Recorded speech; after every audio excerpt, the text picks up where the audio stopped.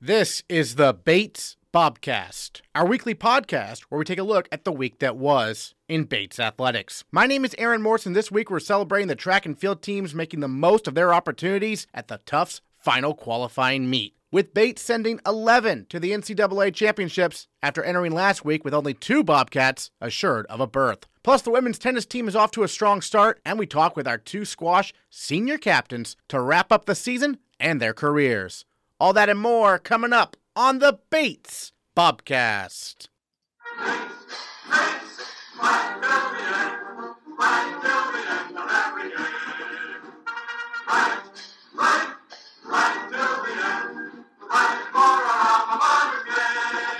The men's lacrosse team got the week off to a strong start with a 14-4 win over Keene State on Wednesday. Junior Jack Scribner scored 5 goals, and junior Chris Costello won 13 of 15 faceoffs for Bates. But maybe more importantly, the game marked the return of preseason first-team All-American Matt Lastava to the lineup. Head coach Peter Lasagna talked about Lastava's return and more right after the game. It was just really fun to have him out there. Yeah. It just energized, I think, all of us. And yeah, I believe he got a point on his first touch. So that's fitting. And then, obviously, a strong defensive effort. The defense forced a lot of turnovers, it looked like. What did you see from them? Yeah, we thought we matched up well. I thought we played really good on-ball defense. I thought we had some of the greatest slide and recovery rotations maybe that we've had so far this year. And then we did something we haven't done that often, which is we had a 10-man ride for a lot of the game. When you hear us screaming 91, that's what we're talking about. And we finally had the courage to commit to it, and we got the ball back a lot, which was really fun. And a lot of that is on the defense. For those who don't know, 10-man ride. 10-man ride, so the goalie comes out. Yep. So everybody's got somebody to cover. So there shouldn't be anybody open. That's the goal. And then you just try to double team. You try to double team over the midfield line every time that you can. And we did a really nice job of it. Excellent. Any individuals stand out? I thought Jack Scribner had a really strong game again. I thought he dodged really hard. Will Stern, he earned time. He was on the wing of the faceoffs a lot and did a really nice job. Chris Costello, I thought, might have been the player of the game just because he won us so many possessions. But it was really a team win. A lot of people did well. Curtis Napton looked like a, first or second team All-American out there today. I just thought he looked like the strongest, toughest, you're not going to stop me from getting where I want to guy. The men's lacrosse team fell 16-11 to Trinity on Saturday, and the women's lacrosse team dropped a heartbreaker by a score of 12-11 on the road to the Bantams. They will both have probably already played their Tuesday games against Western New England and Southern Maine, respectively, by the time you've listened to this podcast. Entering Saturday's last chance meet at Tufts, the Bates track and field teams knew that junior captain John Rex and senior captain Brendan Donahue were headed to the NCAA Championships in the weight throw and the heptathlon, respectively. But a number of other Bobcats were on the outside looking in. And they all delivered in a big way. Starting with the women's 4x400 relay, setting a Bates flat track record, sending 4 Bobcats to NCAAs. But Bates wasn't done. Junior captain Amanda Kaufman, a member of the 4x400 relay team, qualified for NCAAs in a second event at Tufts with a new personal record in the 60-meter hurdles, racing to the finish in 8.86 seconds. And then 2 more Bobcats qualified for nationals, as sophomore Elise Lambert led all 12 competitors in the 800 meters with her season best time of 2 minutes, 14.88 seconds. And junior Vanessa Paolella set a PR in the mile in 5 minutes, 2.66 seconds, moving her into 6th place on Bates' all-time performance list. We'll get to the men in a moment, but after entering the day with no women assured of a spot, 6 qualified. Head coach Jay Hartshorn recaps the last chance meet. I feel like the only thing we've ever gotten out of a last chance meet before this was distance medley relay. And that's a little bit of a different thing because everybody knows you have to do it that weekend, just the way the schedules are set up. So you plan your whole season around that one weight race if you're trying to get a distance medley. In other events, we've never really been able to make much happen on this weekend. But this year, everything happened. Vanessa Paolella, our female Bobcat of the week, in the mile run, PR for her. I mean, and I know she went last year in the DMR, but it's cool to see her get qualified in an individual event, right? Yeah, I mean, this is something that was like sort of on our radar for a long time. Last year, once we knew we had a really good DMR, she really got into that 1200 leg, and we had to plan her season around that more. And then even last weekend at New England Division 3s, same thing. She ran a 1200 because I just wanted to see her there to see if we could do a DMR, and then came back in the 1000. But she's sort of had this goal for a while, and getting a lot closer to 5 has felt pretty obtainable for a while. So it was nice. She carried a lot of momentum from Division IIIs, and I think that really helped her. So it was nice to see her do that. And I knew 502 would basically go based off of past years and stuff. So that was exciting. Excellent. And then Amanda Coffin, I talked to her last week. She mentioned how, got to do the 4x4 and the 60-meter hurdles, but a PR there on the 60-meter hurdles, right? She continues to really improve each week, it seems like. Yeah, so at D3s, she ran like a little bit of a PR. Middlebury's track, I would say, is like more of a practice track than a competition track.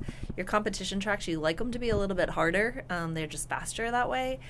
And then one of her races last week, she had a bad start. So it just kind of felt like, it's all fine, but it didn't really feel like what it needs to feel like. So going in this week, it was last year, she did not have a good last chance meet. She actually false started, but they didn't call it. But like she thought she false started, so she kind of ran terribly. It was just like, so there was a little bit. I know she had to have been thinking about that a little bit, knowing like, okay, last year when it was like my last chance, it did not go well. So when she ran 8:86 in the trials, I was like, okay, this is done. This is great. And then a lot of people at that point would say, well, don't risk it, don't run the finals. But she had to run the finals because we were running a relay later. So you can't just like bow out of one event and then run another. And so she ran the finals. But the exciting thing about that is that she went back and ran the same time again. So it's like, it wasn't just a fluke. Like I did it twice in a day. Lots of times your second race is faster. So even the fact that she ran 8:86 on a first race is really exciting because most of the time you're going to like PR the second race. So for her to like come back and match that, the second race was really great. Well, let's talk about the relay, the 4x4 headed to nationals. Obviously, different years you have different relays that have possibilities. Last year, the DMR got second in the country. I was like, Amanda, why aren't we the DMR? She's like, well, Aiden Eichhoff graduated. I'm like, oh, yeah, good point. So what made this year the 4x4 the fit to try to get them to NCAA? We could have done both, but with a lot of the same personnel. Yeah. And a lot of schools are going to nationals with both relays that run back-to-back with a lot of same personnel. So they're going to have to, like, sub people in and out. So we ran a DMR early and felt happy with the time, but once this relay went and had a really good shot, it just made a lot more sense to be like, let's make this happen. And especially because you're pulling in kids that wouldn't be at NCAAs. And we were pretty sure Elise could make it in an 8, hoping Vanessa could make it. There was another freshman, Jordan, who honestly wasn't that far away. She just kind of ran out of steam a little bit. So it felt like there was going to be some opportunities, but we wouldn't have had this opportunity. And actually, we qualified so Paige Rabb was on the relay her freshman year. Yeah. And we didn't declare, which nobody ever does that. But I just felt like we couldn't put together 2 really good relays. We just didn't have the legs because we were pulling people out at that point that were kind of necessary legs. And so it feels nice to be going. We went that outdoor in the 4x4, but to make it indoor and to pull in people have never been to nationals before is exciting. Yeah, and those two, Megan Seymour and Rebecca Willis, right? Yep, those are both first-timers. And I don't think, Becca was like a little bit, she was banged up a lot last year, so a little bit would get in the 4x4, but not like always as like the A person or the person to go. But she ran really, really fast in our time trial this year. So that was really great. And then last year, Megan was abroad in the first semester. So by second semester, towards the end, she's a 400 hurdler. She was doing really well. Actually, what's kind of cool is all those women are 400 hurdlers. Okay. So every single person on the 4x4 is a 400 hurdler, which 400 hurdlers make really good 4x4 legs. That's just like a natural thing that they would also do. But Megan had a really, really good fall, and I know Curtis was just like talking about it all year. Like Megan had such a good fall, she's doing really well. And what's exciting is that she likes to anchor the relay, which there's not always a lot of people that like to anchor the relay. Our relay's really even. They're all could run the exact same split. But this week, so last week when she anchored, she went on a little bit too hard, and we got passed by Amherst just at the line. And this week, you could just tell, she's like, this can't happen again. And she went out like a little bit more conservatively, definitely had a better second lap. There was like a point where the Amherst woman got really, really close to her, and then Megan was able to pull away in just the last couple meters, and it was really all like, no, it's just not happening. Like, she's like, this is not going to happen. And there was, Amherst ended up being like not even a half a second behind us, a couple tenths behind us. So we thought we potentially could be the 12th team, and they'd be 13. There was one team that slipped in between us, so they missed it by 2. But it was like during the race, as coaches, we felt whoever wins between us and Amherst, like, is going to be the person who goes. And Middlebury ended up beating us, but we knew that they could too, just based off of paper and what else had been there. So relays are tricky. People don't run relays until the end of the year, so you could be sitting really, really good, and then if you don't run it and bring it and run faster, then you're absolutely on the outside. I know for the men, Bart Russ was truly on the bubble. Were there any bubble ones for the women, or did you really know right after the meet that you were bringing those 6 in national? Yeah, we were pretty sure, because even Vanessa, so she was like our lowest.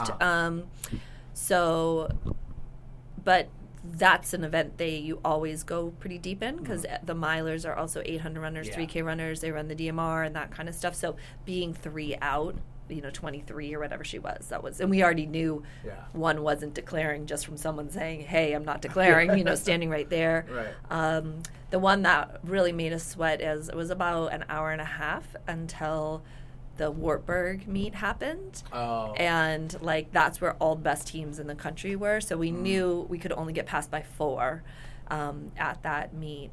And we had passed one school with ours. We'd passed, I think, more than one, but it ended up we knew we could only have 4, and the team we passed was running, and they didn't repass us, by, again, like point something, very, very small. Yeah. How cool is it to have such a big group going? I mean, 6 women and 5 men. Yeah, that's really fun. It's kind of crazy. Last time we had a big group when we went to North Carolina, and we actually ended up at 2 different hotels because we didn't know we were going to have that many kids. So this time I looked, I was like, I basically booked enough hotel rooms, so we're not at 2 different properties. So that part, though, I'll really enjoy. Like, it's a much, much more fun experience to all go together. And, I mean, going into this meet, I was like, oh, my gosh, like, this really could be me and, like, somebody going to nationals. Like, it was nothing at the start of the day, with kind of feeling confident that someone's going to make something happen. But the fact that all of them made something happen will make like their time like much more enjoyable than just being with me, Well, and then the men like Johnny, but that was Johnny's experience last year. He was solo with a big group of women, but he's great to travel with, and I think he enjoyed it. But I'm sure he will equally enjoy having a big group of men there as well. And then tell us about the track you're competing on. How familiar are you with it? So we were there a couple years ago. It's a funny track only because it's literally was like a warehouse was retrofitted to put in a track. Okay. So it has some funny poles in it and stuff. But the people who made it, I think they were Wake Forest alums. That's where Wake Forest is. So it's Wake Forest colors. It's just people down there who like love track, basically made their own track, and they put on track meets. There's not a lot of indoor tracks in that part of the country. They love to host nationals, so they're really like athlete and coach and meet friendly at that meet, at that facility, and they have like a cool little warm up track next to it. But you're not on a college campus. You're kind of in like an industrial area, and you're like, here's your track, but it'll be warmer down there. The banquet, I think, is at where Wake Forest plays football, so that might be interesting. It's just fun to like be in other places and see how they mix it up. But we're not on any kind of like campus. You're just sort of like, you're here. Here's a track. Well, before we go, any other thoughts on Tufts and what took place this past weekend? I guess the only thing we didn't mention, too, was that Lauren Barabee, broke our school record in the pole vault, and so that was really great. She just had some really good jumps. And actually, we brought 3 pole vaulters it's easier for them to pole vault inside than it is at the beginning of the April, May, Sure. So for that group, if they're doing well, it makes sense to kind of come down. And we felt like all of them had another height in them. So Ashley, I think, had her best jump of the season, which was really great, and got us some poles she hadn't. And then both Lauren and Lily were jumping at the 11.5. Lauren made it on a really nice jump, and then had some really good jumps. So that's the other thing. So then you jump at 11.5, and she was then jumping in 11.9 or 10, maybe even 11.11. And to have good jumps at that height is really important. That once you clear one that you haven't cleared, then you need to get some good ones at the other one. So she did a really good job of that. So I think that will also give us some good momentum in those events as we go. Yeah, and all three of them are sophomores, is that right? No, or two of them are? Two of them. Two of them, yes. So yeah, Lauren and Lily actually live together, and I think are both math majors too. And then Ashley's a senior. Okay. So that's nice because for a while she was kind of like our only female pole vaulter. So last year she got two friends, and it's worked out really well. Yeah, so those two, Lauren and Lily, moving on up, it seems like, each year. So yeah, and that's the thing, is if you can just keep progressing by a couple inches, they're really only one height away from being at the national conversation, which would be good. They're getting expensive because as you get better, you have to buy more poles, so which is really fun, But then all of a sudden, it's thank goodness for FBA because we're using it on poles this year. Yeah. So we'll watch out for them moving down the road. But Jay Hartshorn, thanks so much. Yeah, thank you. On the men's side, 3 more Bobcats made the jump into nationals with personal record performances. Junior Ryan Nealis led all 15 competitors in the mile, finishing in a time of 4 minutes, 11.99 seconds, moving to 10th place on Bates' all-time performance list in the event. Senior Justin Levine ran a blazing fast 5,000 meters at 14 minutes, 42.51 seconds, moving to 9th place on Bates' all-time performance list. And sophomore Bart Rust was third among 16 runners in the 3,000 meters in a time of 8 minutes, 30.61 seconds, which moves him into 7th place on the team's all-time performance list. Head coach Al Fereshetian recaps the weekend from the men's side with 5 men and 6 women now headed to NCAAs. Coach Fresh, let's start with the fact that last week I talked to John Rex, and he said, best case scenario, we'd get Nealis, we'd get Russ, we'd get Levine to join me and Brendan, and that's exactly what happened. What kind of meet was that for you, watching those guys go out and do those huge performances? Yeah, it was fabulous. The kids really competed tremendously. We knew they had a legitimate shot going in. We had talked about it. We talked about what they were going to need to do, and what they needed to do was very realistic, and I think they went in very confident and aggressive. They took advantage of it. Tufts did a phenomenal job of helping to set some of those races up with pacers and those types of things early in the race, and it really allowed them to focus on what they needed to really do, and that was close out the race and finish strong, and they got it done. So. Of all the Tufts last chance meets you've been to through your career, is this one of the more memorable ones? Oh, absolutely. Yeah. I've been to last chance meets for nearly 40 years now, and over that period of time, I would say on average, you go in, if you got 5 guys that have a legitimate shot, maybe 1 guy makes it. So the odds and the percentages usually don't work out that way, but we went in with 3 shots and we came out with 3 winners, so it was fantastic. It's got to be a special thing for the senior there among that crew, Justin Levine, to go to nationals for, I think, the first time in his track and field career. He's been with the cross-country team, but it's got to be extra special for him, right? Yeah, it really is, and he has really been committed and done some tremendous things throughout the course of the year. He's never doubted himself and always pushed himself and challenged himself, and that he had a great race at the New England Division III Championships, but that track wasn't as fast. The race wasn't set up to be fast. He had to do a lot of the work to make that race happen, but he competed tough as nails, and I knew that if he was in an environment where he could get a little bit of help and support, throughout the first part of the race, that he'd have a legitimate shot, and he took full advantage of it. And then Nealis, the 3rd seed in the mile, because, he wasn't 3rd in the country going in, but some people dropped out, and so that's got to be a great setup for him coming in. Yeah, it really is. I think, there'll be prelims and finals in the mile, so he'll have to run prelims on Friday, come back and hopefully qualify and run the race on Saturday.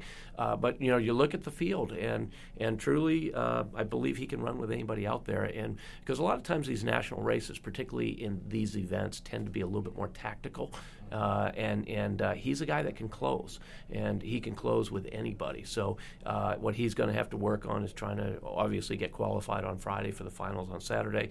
I suspect those times will be relatively slow, so it will be one of those things he's just got to be in a good position and respond, and then ultimately be ready to go for that final on Saturday. And then Bart Russ was the guy who was really on the bubble, turned in a great performance in his event, the 3,000, but you had to wait, right? I mean, till Sunday. What was that like? Hitting refresh, I guess, on the browser? How did that go? Yeah, it was really fun because we actually were having our end of the season breakup event for track and field, which we typically do the week after nationals, but for various reasons we needed to schedule it ahead. And I thought it would be a good way to kind of send off the guys that had qualified and do that type of thing. But the announcement was scheduled to come out at 7 p.m. and our event was going from 6 to 8. So I had Coach Johnson refreshing constantly, and I told him I gave him carte blanche to barge you in and interrupt whatever was going if we got the news. And sure enough, right at 7 o'clock, we got the news that he was in, and it couldn't have made the night the night was great, but it just made that night even that much more special. And you could just feel the whole team, the pride of the whole team, and the excitement that they had for him getting that opportunity. And then Brendan Donahue and John Rex did not have to go to the Last Chance Meet. They already knew they were in their respective events. They went to outdoor nationals together last year. What do you think those two have learned from their previous national experience they're going to apply this year? Because I know John's mentioned to me that he's still waiting for that big performance on the national stage. Yeah, and they're both ready to go. They've done a fabulous job getting ready. I'm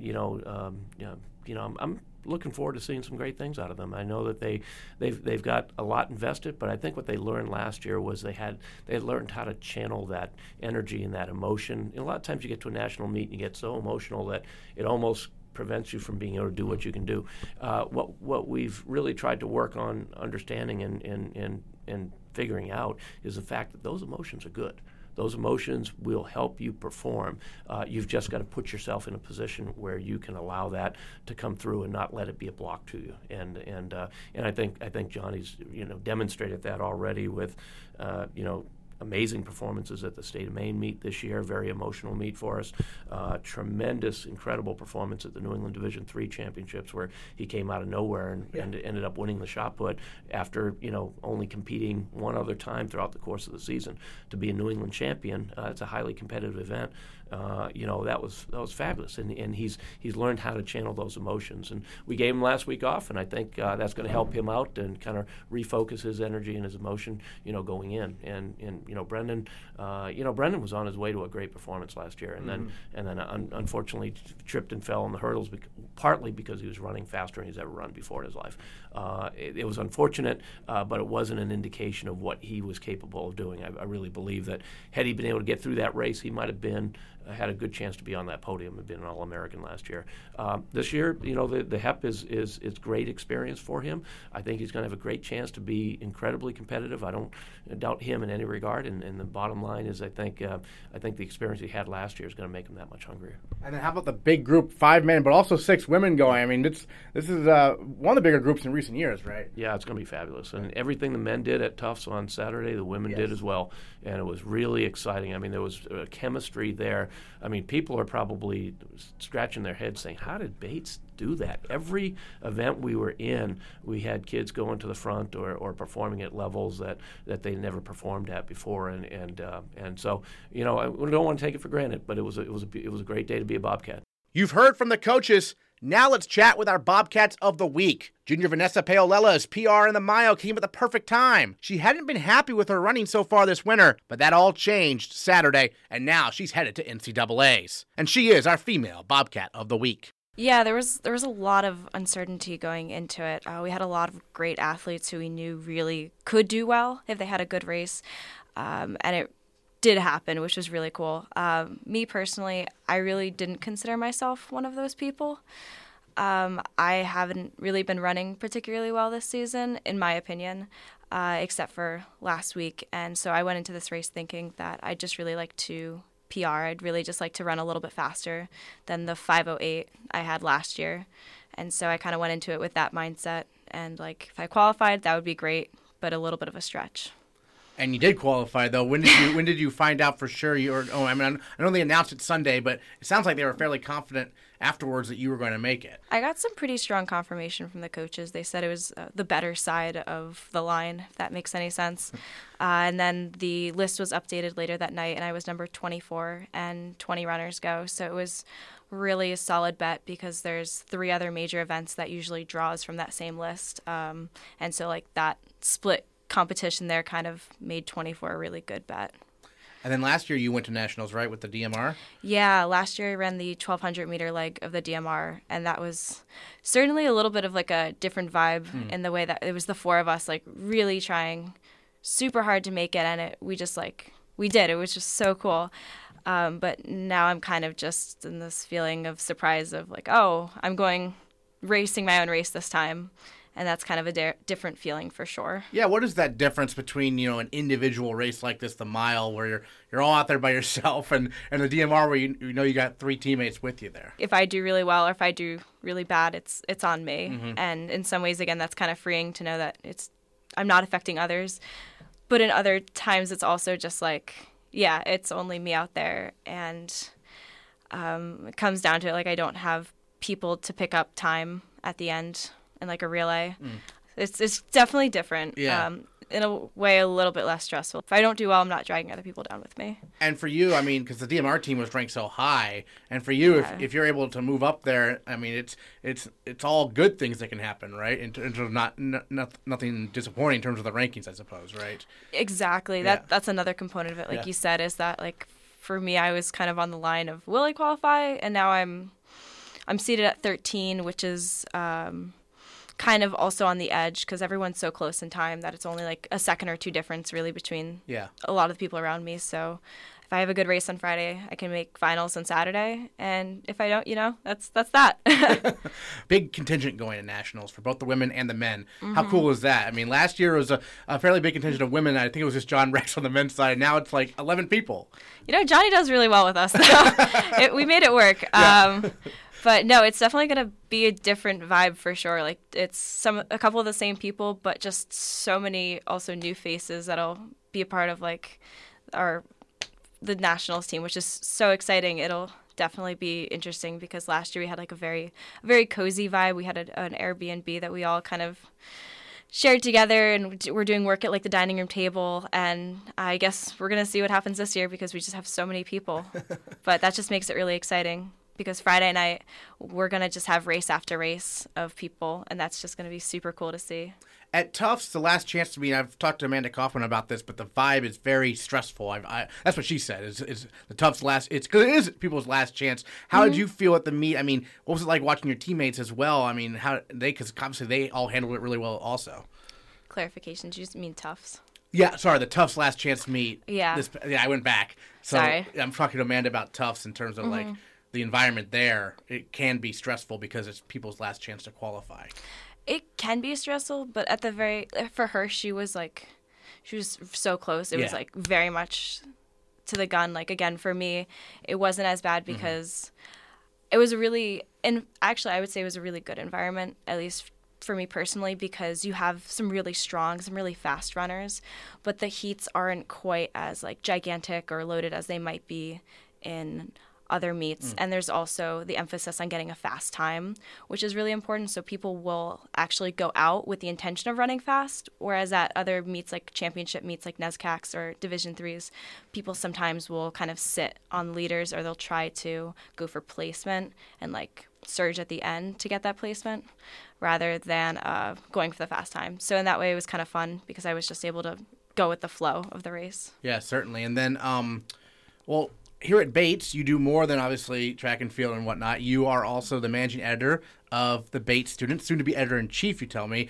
What's that experience been like for you? And when did you start getting interested in journalism?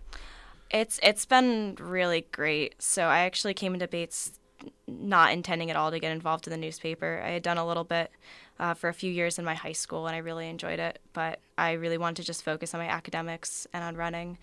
And one of my fellow teammates, Sarah Rothman, was the sports editor at the time, and I just got drawn into it from her, and it's just been kind of a crazy ride since.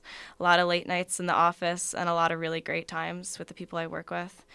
And it's just been a really great experience, and it's been so cool to learn about Bates a little more in depth than I think I would have as a student. How have you been able to, because I often ask, student athletes balancing athletics and academics. You're balancing athletics always being in season, by the way, for you. The newspaper plus your academics on top of that. How has that process gone for you? It's been really difficult at times. So, earlier this semester, I was saying, I wasn't racing how I wanted to. Mm. And I think a lot of that was just not getting enough sleep and, having too much on my plate.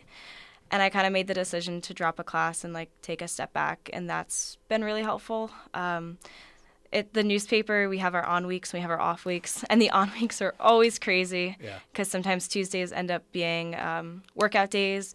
And then it's straight to the newsroom, grab my dinner and just sit there and work on it for hours, putting everything together with Christina and the other editors.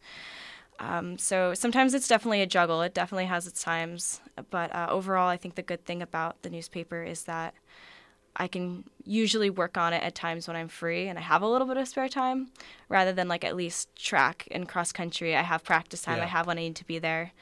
And so just kind of fitting them together can be tough at times, but isn't necessarily as difficult as it would be for something that was more regularly scheduled. What's your favorite story that you've worked on so far? Oh, so does it have to be published? Oh, you're working on something right now? I actually was bringing this back up today. Is I've been working for a couple years now on trying to look a little bit more about diversity in athletics and really understanding that relationship between athletes together with their team and how that, how the makeup of athletics might vary in comparison to the overall student population. And I'm still not entirely sure yet what the final product of this research, these interviews, a lot of talking has been, but it's something that I'm really proud of and I'm continuing to work on getting information for. So a long-term project you've been working on? A very long-term project. I started at fall of my sophomore year, and it's had some times when I've been really working at it, and other times where I've just kind of let it slide a bit. So I'm basically hoping that next year, my senior year, I will be able to put together something, and hopefully that'll just be the big compilation of a lot of work. Excellent. So you're a junior now, right? Yes. Take us back to when you were looking for colleges. What made Bates the place you wanted to go to? So actually, at first, I thought Bates was not the place I wanted to go to. I didn't think I wanted to be at an urban campus.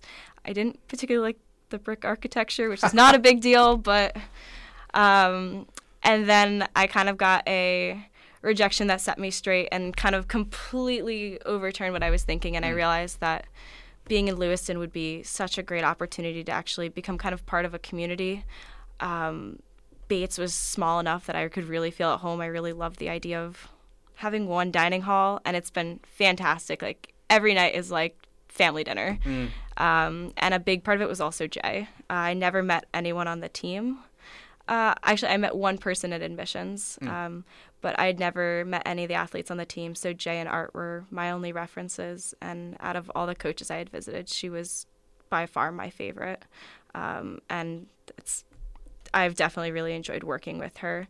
So I can't say that was a bad decision on my part. And you've adjusted to the brick buildings? The brick. Yeah, no, for sure. Now I walk around different New England areas, and I see the brick, and it feels a lot like home. But I'm from Pennsylvania, where a lot of the older architecture a lot of it can be stone based.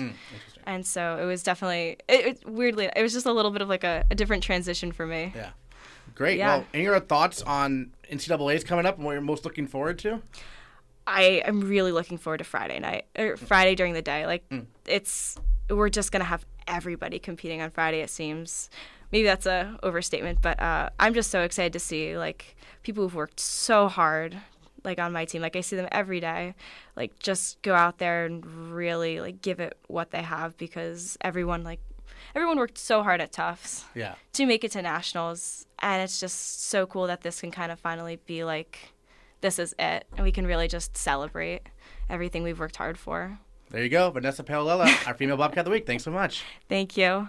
Junior Ryan Nealis is seeded third in the mile entering nationals, the highest seed of any of the Bobcats going, and he is our male Bobcat of the week. I think there was just this spirit. We all knew it didn't take the world to change for us to be able to go. We just knew that it was a slight adjustment and that we just had to buy in for all of us.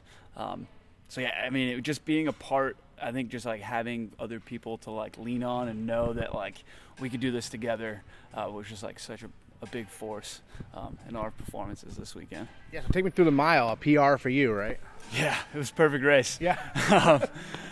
So we knew going down it was going to be paced by a very good Division III runner last year.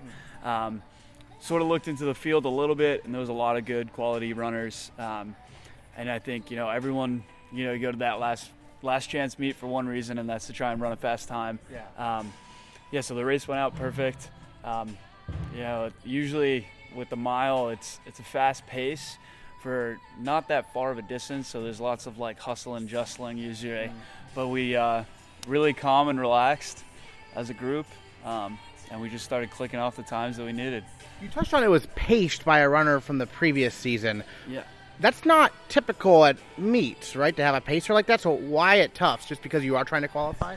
Yeah, so the thought process behind the Tufts coaches that put on the meet is, they try to want to make sure that everyone, has the best possible chance of going to nationals. Yeah. And so, if you have a pacer in for about half the race, they take the load off of people, so we can really just focus on nailing that time. So does it make it easier for you? I think it helps it helps runners in different ways, and every runner has their own different style. I'm more of a closing speed kind of guy, so my strengths aren't usually taking the race from the gun. I usually like to sit in and then really work the second half.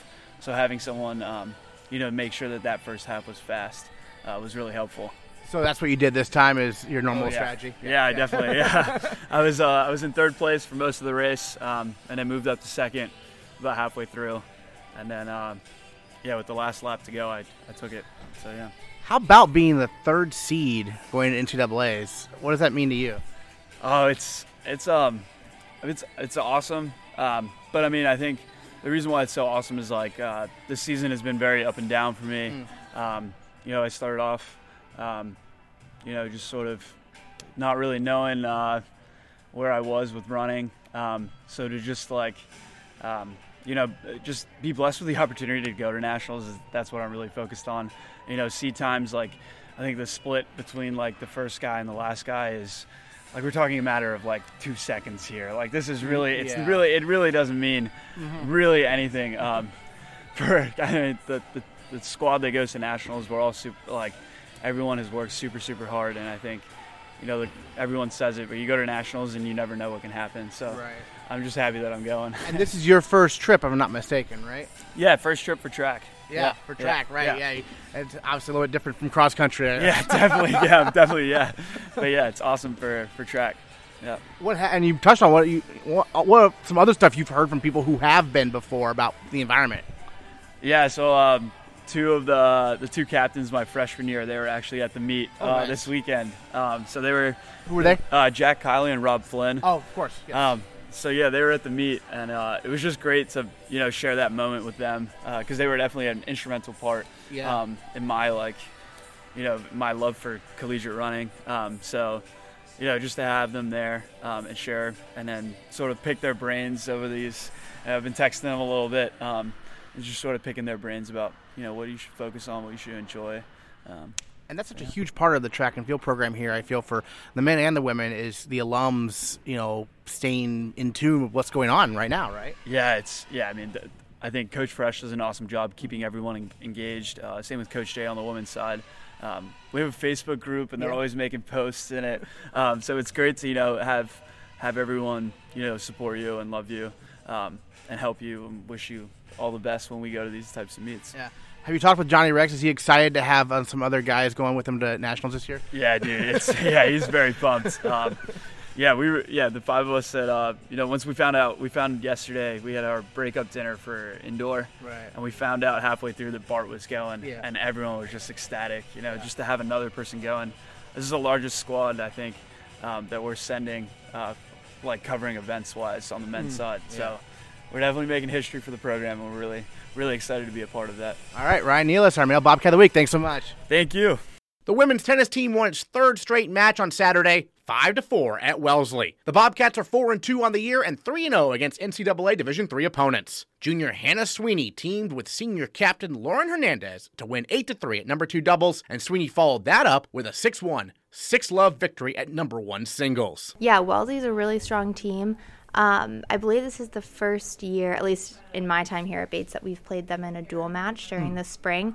But I know that we have had some competition against them in some fall tournaments, some invitationals, and we know they're a tough team. And we came out knowing that they were going to, fight to the very end, and it was definitely a bit of a nail biter, especially at the end. We had a couple matches that were definitely going to dictate the final score.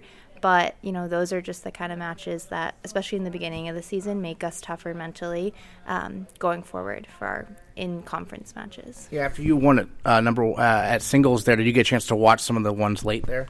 Yeah, so it was only 3 courts this weekend. So we had our first, our first 3 girls go on, and then I was able to watch the next set of matches go on too and support my teammates, which is always great for me. I love playing with, besides the girls as well, but, cheering and being, involved in that way is also a huge part of the team culture, so it was good. Your doubles partner right now, Lauren Hernandez, how's that going in terms of, you played with her a lot before, right? Yeah, Lauren and I have had experience together since my freshman year, actually, I believe, now I'm thinking about it. Doubles with us is always kind of constant movement. We always are willing to step in with anyone on the team. But Lauren and I definitely have had a lot of years of experience, and we're comfortable with each other in that way. So it's been going well, yeah. So this fall you studied abroad in Florence, Italy. Tell us about that experience. What was maybe some of the highlights? Yeah, Florence is great. I had an awesome experience. I'm so happy that I was able to do that, which is, another benefit of being a student athlete at a school like Bates. They really push for that kind of experience while still allowing to stay academically and athletically on point. So it was great. I played some tennis. They have red clay over there, which was fun. No real type of competition that, no kind of league that I found or anything, but there were some kids in my program who are also collegiate tennis players, so it was fun to get out there and hit with them, and just a totally different experience, but it was really cool. Interesting. So the different surface, because here it's basically all like the U.S. Open type surfaces, right, in terms of like the hard surface? Yeah, I mean, there's definitely, you find clay and grass, but not at the collegiate level, right, at least that I've found. Yeah. I've grown up playing at some clay and grass club courts in the summer, but other than that, we're pretty much expected to walk onto hard or any type of, multi-purpose kind of court that... because the Merrill surface is a little different. Right? Yeah, there's definitely some funkiness. Yeah. And that's something that we have to be ready for as a team. You kind of show up to these indoor facilities and you don't quite know what you're going to be stepping onto. So it's kind of part of the fun. Yeah. And what makes clay different? I mean, it's slower, right? Yeah, it's slower. Yeah.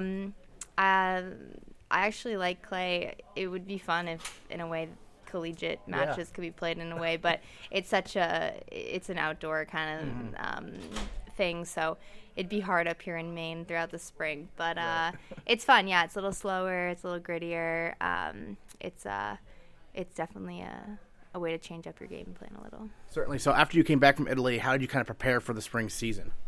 Yeah, I definitely took a lot of time during the winter break before the start of the second semester to train and get back into kind of that match mode mentality.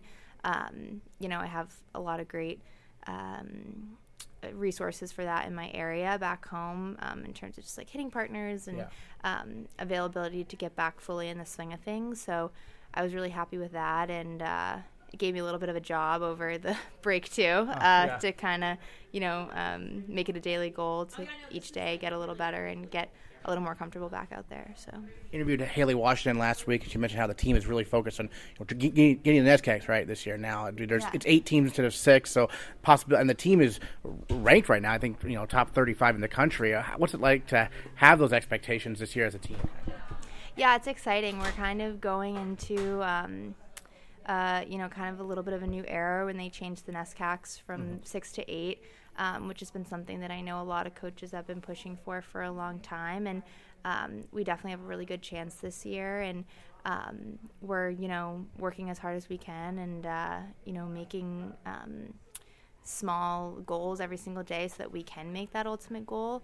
And I think we know as a team right now that, we're really strong and have that potential. And it's just kind of, making sure that we just keep working hard and never expecting anything, always working towards it. The baseball team dropped a couple of tight contests to Nichols College on Saturday before bouncing back to split a doubleheader with Endicott on Sunday, winning Game 2 9-3. The victory snapped a 7-game losing streak for the Bobcats. While injuries have been an issue so far, Bates' offense is starting to come alive. A number of Bobcats have impressed at the plate, with senior Giovanni Torres standing out so far through 9 games, with a .364 batting average, a .500 on-base percentage, and his first collegiate home run.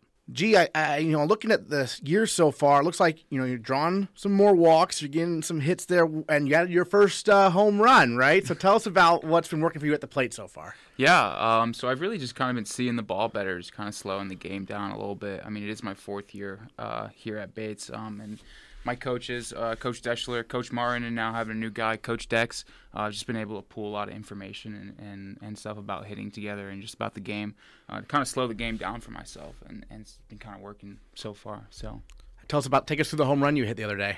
Yeah, it was pretty interesting. It was I had 2 strikes on me. I choked up. I think I had like an inch up on the bat, and he just kind of laid a fastball in there, middle up, and just tried to hit it hard somewhere, and maybe the wind helped a little bit, but it got out. So was it opposite field? It was. Yeah. Oh, nice. Okay, excellent. Yeah. So the wind was blowing out. It's always nice. Yeah, it's always nice to get a little help from it. So I noticed you've played a lot of third base during your time at Bates. Yeah, they're mixing some shortstop this year for you. What's that been kind of like? I mean, they're on the same side of the infield, but they're very different positions. Yeah, totally different positions. But I've been lucky to I played shortstop in high school and been a middle infielder growing up my whole life, and I hadn't really played third until I got to Bates. So third base had kind of been a new thing for me. So going back to shortstop this year has kind of just been like going back to my roots, more instinctual. They're both fun. I like both of them just as much. But it hasn't really been too hard of a transition necessarily, just because I've done it in the past. But getting back into that mindset of being a shortstop is certainly different than playing third. So. Yeah, and then you're a senior, and Mike Roque, who does the games with me, always mentions how he's your faculty advisor, right, for sociology and everything. So what's that relationship like? It's honestly pretty awesome to see, someone that you can, talk shop about schoolwork and then talk shop about baseball all over the place, all over campus. Even just to turn around and see him up there in the booth with you, it really makes you feel, how close of a community and how easy it is to talk about stuff that isn't just business all the time. It really puts a familiar face out there that you can relate and feel comfortable being around. Got a nice win there against Endicott over the weekend, snapping a little bit of a losing streak. I mean, what is the team feeling like right now? Obviously, there were some injuries, but guys are getting healthy, it sounds like. Yeah, so we had a couple setbacks earlier in the year, but we recently had 2 pitchers throw this weekend that were, that they were on the reserved list earlier in the year. That looked very strong. I mean, that second game against Endicott really seemed to show that we're turning things around and we're kind of piecing things together, the little things. And, we felt good after that second game. Even though it was a tough start to the weekend, we definitely felt good leaving Endicott after finally piecing some stuff together. Well, and talking to Coach Martin, mentioned, of the 4 games, 3 of them were right there. In fact, the team showed the ability to rally right offensively in the previous day, right, against Nichols. Right, exactly. Yeah. So that first doubleheader against Nichols was tough. I mean, we played hard. We competed better than we had earlier in the season. And that was where we started to show signs of what what Bates baseball is really about, and like putting those hits together, timely hits. Now it's really just, playing a full 7 or 9 innings all the way through without mistakes, and, having everyone be on board. And NESCAC play will be here before you know it. And it seems like Bates, I don't want to say overachieves in NESCAC play, but it took some people by surprise last year, I think, right? Trinity was an at-large bid to the NCAA tournament, and Bates took 2 out of 3. Previous year, Bates had swept Trinity. And so I know you're probably looking forward to that series. And it's every NESCAC game is like Game 7 of the World Series, basically, right? It's a must-win. Yeah, exactly. Yeah, I think we kind of flip a switch when we get to our NESCAC, conference play. I don't know for whatever reason, but it does feel like it is like Game 7 of the World Series. Everyone's locked in. The energy is that much more there, and yeah, it's a great time once NESCAC play starts. It's an awesome time, and because it's good for this early season non-conference games to figure out what kind of team you're going to be. This year's team, 8 home runs already. That's the same amount, I think, as the last 2 years combined. Yeah. So what are your thoughts on the power this team is showing? Yeah, I mean, we're definitely showing some pop that I've never seen in the Bates lineup before, and it's it's awesome to see, because it's another tool that we're adding to our team's repertoire. That just makes us that much more dangerous in the long run. In the past, we've been stronger with our pitching, and hitting has kind of lacked a little bit, but now to see that we have bats that can supplement the pitching that we have, I think it shows how dangerous we can actually be. Yeah, for sure. What are your thoughts on the series coming up at Bard and what you're going to be working on in practice this week? I mean, it's beautiful weather. I don't know if you're able to get on the Leahy Field quite yet, but it is nice conditions outside, isn't it? Yeah, no, it actually. I mean, the whole game plan changes once we're able to get outside. I don't think we'll be able to get on Leahy this week just because the field will probably be soggy and they might have to do some work on it. But even just being able to get on Garcelon or the JB turf, or even on the turf inside that they just put down in Underhill, it really does change the game as opposed to just being in a tunnel in a cage and seeing the same thing over and over and over again. Now we could actually practice like live situations, more game-like situations, and really simulate what it is to have the unexpectedness of a game thrown at you. So I think, this preparation going into this week is, every week's important, but, now that we could actually be outside consistently, I think we're definitely getting on the page that we need to be. Sounds good. Giovanni Torres, thanks so much. Awesome. Thank you. The squash season wrapped up last weekend at individual nationals in Philadelphia. 4 Bobcats went, with first-year Erica Parker and sophomore Jesper Phillips making their individual nationals debuts. But for senior captains Luca Polgar and Graham Bonnell, it marked the final matches of their collegiate careers. Polgar won twice, advancing to the Holloran East semifinals, and Bonnell won once, advancing to the Malloy East quarterfinals. And now, they both join the Bobcast to look back at their collegiate squash careers. Graham, we'll start with you. I mean, for you, what was it like going out there knowing these were kind of your final collegiate squash matches in advance, kind of? Yeah, it was great. I mean, individual nationals is always a really fun and special tournament. I think a lot of the pressure that's on a lot of the athletes from competing for their teams is off, and you really get to see some incredible squash. I guess it wasn't really in my head of, oh, this is the last time that I'm going to be able to play with a Bates uniform on. But I definitely knew that it was a momentous occasion and sort of the culmination of a lot of hard work.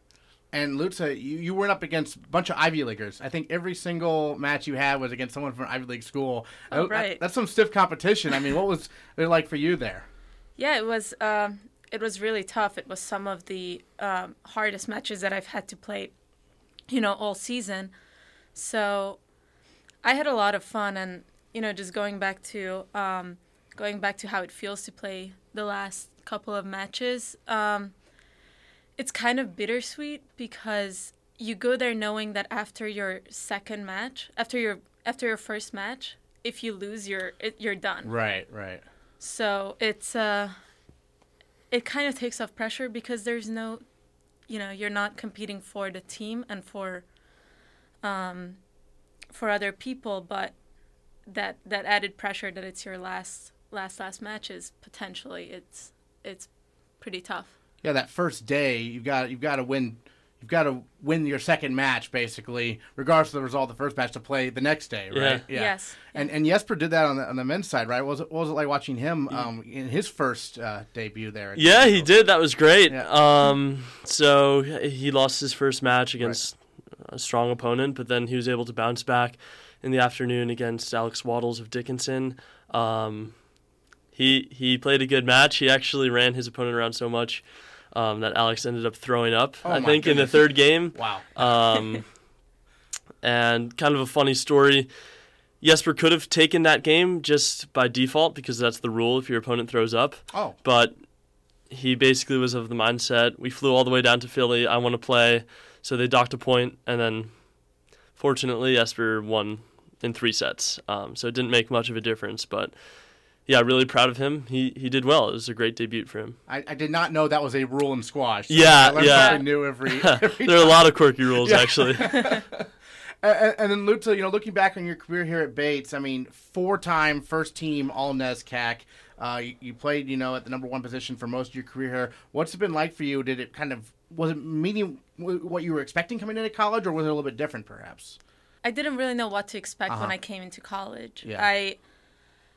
When I decided to come to the U.S., I came to a boarding school first just to try out how America is, and I didn't really look at any other school other than Bates. My college application process was basically like a month and a half. So I just didn't research that much, I guess. I didn't know what to expect, but it's been better year after year just because I know what to expect and just getting to know my teammates, getting new people every year. It's been really fun, especially because squash in juniors is an individual sport for most people. Yeah. So coming into a team is very, very different, but I would say it's a lot more rewarding. And your first year here, I believe the team got to compete at the B flight in team nationals, and then now your senior year, the team did again. So that was a nice bookend, right? I suppose. Yes, it was. That was really fun. Yeah, my first year, we finished, I believe, 15th, and now we finished 16th. So, but both times in the B flight, and the 2 middle years we were in the C flight. We won the C flight. And then Graham, for you, this senior year obviously started off a little rocky, perhaps, just in general. Just for and Omar Atea was telling me you're the reason the team kind of stuck together. What was that process like, leading everyone? I mean, I cannot take credit for the team's success. That's very nice of Omar to say. But yeah, I mean, being able to lead this team has been such a privilege. Hearing Luca talk about her expectations versus the reality of 4 years of college squash, for me, what has happened in my 4 years has far exceeded any expectations I've had coming in, whether that's being the leader of the team my senior year or playing number 1. I just didn't expect that stuff to happen. So in a lot of respects, it's really been a dream come true. Well, first year you were playing, number 7? Yeah, at the end of the season, I played number 8 on the team. Unfortunately, lost a challenge match against McLeod Abbott. Shout out if you're listening right now. Let's get on court sometime soon. Right. And then the rise to number 1 was fairly quick after that, kind of. I mean, what was that? Did you kind of realize what was happening as it kind of went along, or all of a sudden you wake up one day and, I have to play the best player on the other team. Yeah, well, I definitely set goals for myself. Yeah. After my freshman year, I said, at minimum, I'm going to play 2 next year. And I mean, that's not something that I told other people. I think it's important to set goals. I don't think it's helpful to talk about them. But I definitely had the goals of playing 2 and then playing 1.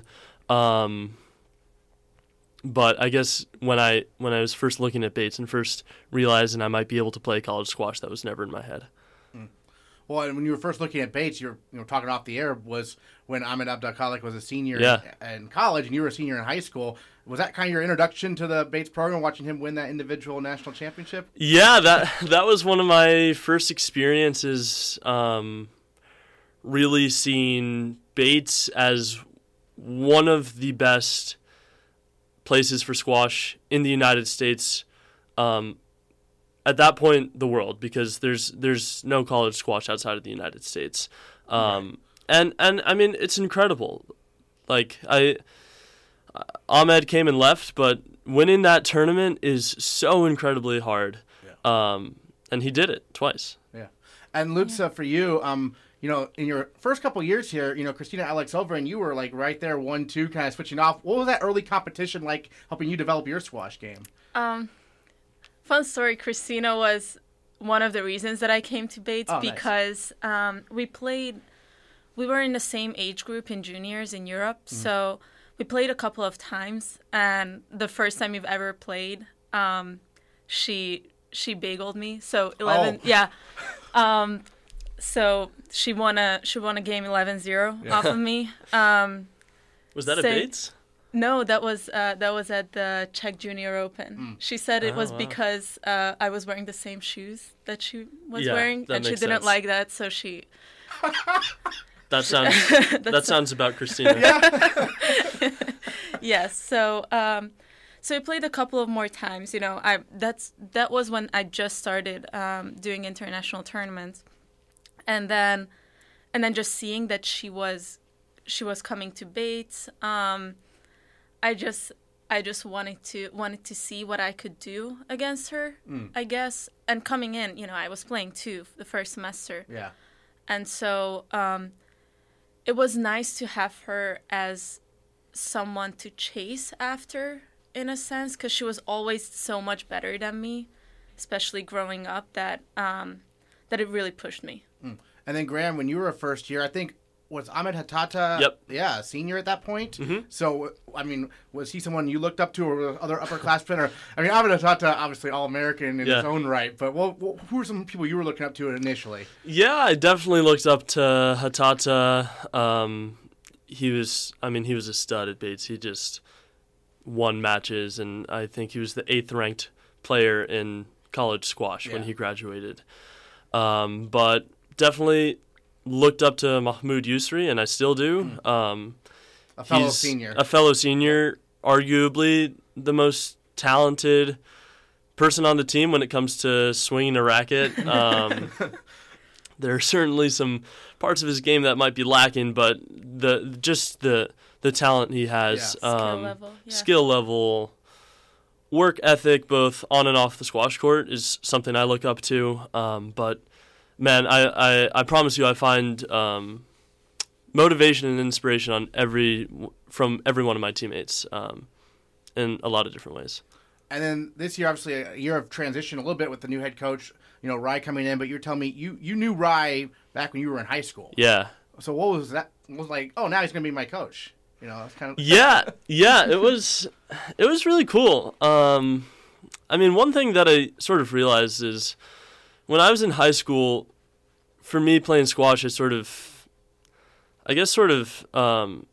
stayed in my shell. Didn't really open up when I was training with other people. Squash in the United States is mostly played in country clubs and private schools. I went to public school. My parents couldn't really afford squash lessons. I didn't really fit in with the community that I was sort of a part of.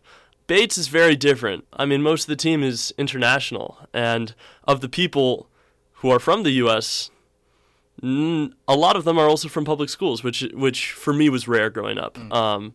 And being able to have Rye at a program like this, which is so different from Fairfield County. Yeah. Not to call out squash players from Fairfield County, but it's just been really cool being able to share that experience with Rye and really be able to be comfortable with who I am as a person and as an athlete in a place where I feel comfortable, which is here at Bates. Yeah, and Lutza, we talked about this, the players from all around the world, and it hasn't changed this year. The first year's coming in from a variety of countries. I know Erica Parker right away, big impact player. What's that been like to see them continue this program?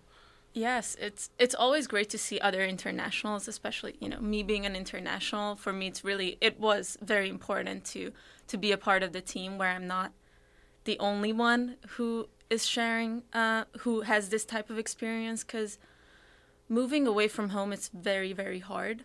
So to be able to have that support from other people who are going through the same stuff, and then being able to be there for some of our teammates who are also not from here, it's incredible. Everyone needs that type of support. So you're both seniors, so I got to ask, what are your thoughts on, graduation coming up and what's next kind of for both of you? Whoever wants to start. It's bittersweet. Yeah. It's, I'm sad that we have to leave Bates. It became home away from home, but I'm also very excited to see what's next, and I'm sure a lot of us will keep in touch after college, but we're all going to be at different places, so it's going to be a whole new adventure for all of us. Do you see yourself continue to play squash, whether it be here or back home? I definitely do in some shape or form. Yeah. I definitely want to keep playing just recreationally. I was thinking about maybe doing, mixed doubles if I find a partner or if I live somewhere close to some of my former teammates. But we'll see what happens when we graduate. How about you, Graham? Yeah, I'm planning to go straight on to the mixed doubles pro tour with Luca. There we go. We're gonna make it happen. That's a team right there. I actually think we'd be very good. So good. We'd have a lot of fun. And there's some money to make on the pro doubles tour. Yes. Somehow. But yeah, I'll be playing squash in some capacity. I'll figure out how exactly, I guess, in the coming months. But I can't wait to see what my fellow seniors are going to be doing. Luca, as well as the 4 other seniors on the men's squash teams, 5 with Jason Canaday, our team manager. All of us really have some bright futures ahead of us, and it's exciting. Sounds good. Luca Polgar, Graham Bonnell, combined 6 first-team All-District honors between them. Thanks so much. Thank you. Thanks, Aaron.